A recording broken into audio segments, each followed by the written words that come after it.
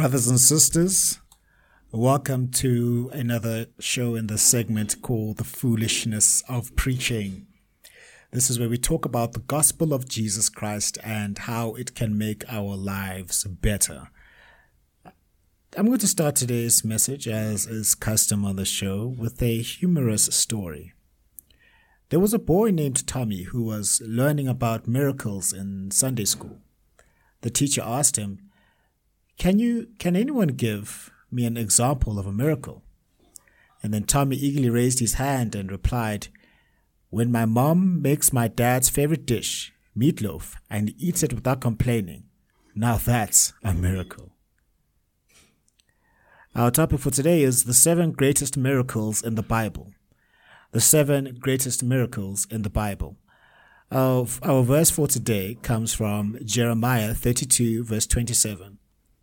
"I am the Lord, the God of all mankind. Is anything too hard for me?" Miracles serve as potent reminders of God's power and His love. Let's go into 7 of the most remarkable miracles in the Bible. The first one is creation. The genesis of everything, from the universe to life itself, is God's first and perhaps greatest miracle. Genesis 1 verse 1 begins, "In the beginning, God created the heavens and the earth." The miracle of creation displays God's omnipotence and benevolence. The second in our list of the greatest miracles in the Bible is the parting of the Red Sea. In Exodus 14 verse 21 to 22, we see God part the Red Sea to create a pathway for the Israelites to escape from the Egyptians.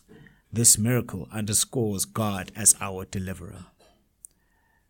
The next miracle is Daniel in the lion's den. Daniel was thrown into a den of lions for praying to God, as we read in Daniel 6 verse 16 to 23. Miraculously, he emerged unscathed.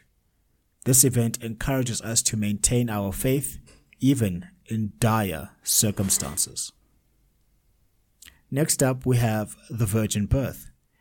In Matthew 1 verse 18 to 25, the angel announces to Mary that she will conceive a son, Jesus, by the Holy Spirit. This supernatural conception is a testament to God's plan of salvation. Jesus turns water into wine. Jesus' first recorded miracle in John 2 verse 1 to 11, where he turns water into wine at a wedding at Cana, demonstrating his power over the natural elements and his concern for our daily needs. The next miracle is Jesus raises Lazarus from the dead. In John 11 verse 38 to 44, Jesus raises Lazarus from the dead 4 days after his death. This miracle demonstrates Jesus' power over death and prefigures his own resurrection.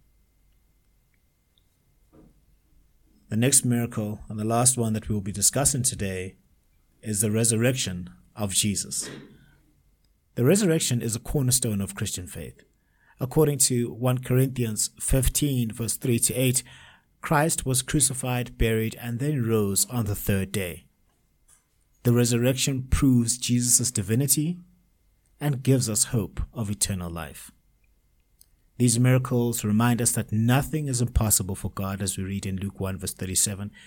They provide us with a sense of wonder and reaffirm our faith in God's power and love. Let us pray. Dear Lord, we thank you for your mighty works that remind us of your power and love. Help us to trust in your ability to work miracles in our lives. In Jesus' name, amen. Beloved, as we reflect on these miracles, let us be encouraged to trust in God's power. No matter what you are going through, remember the God of these miracles is with you. May God bless you, and may your faith be strengthened as you reflect on the mighty works of our God.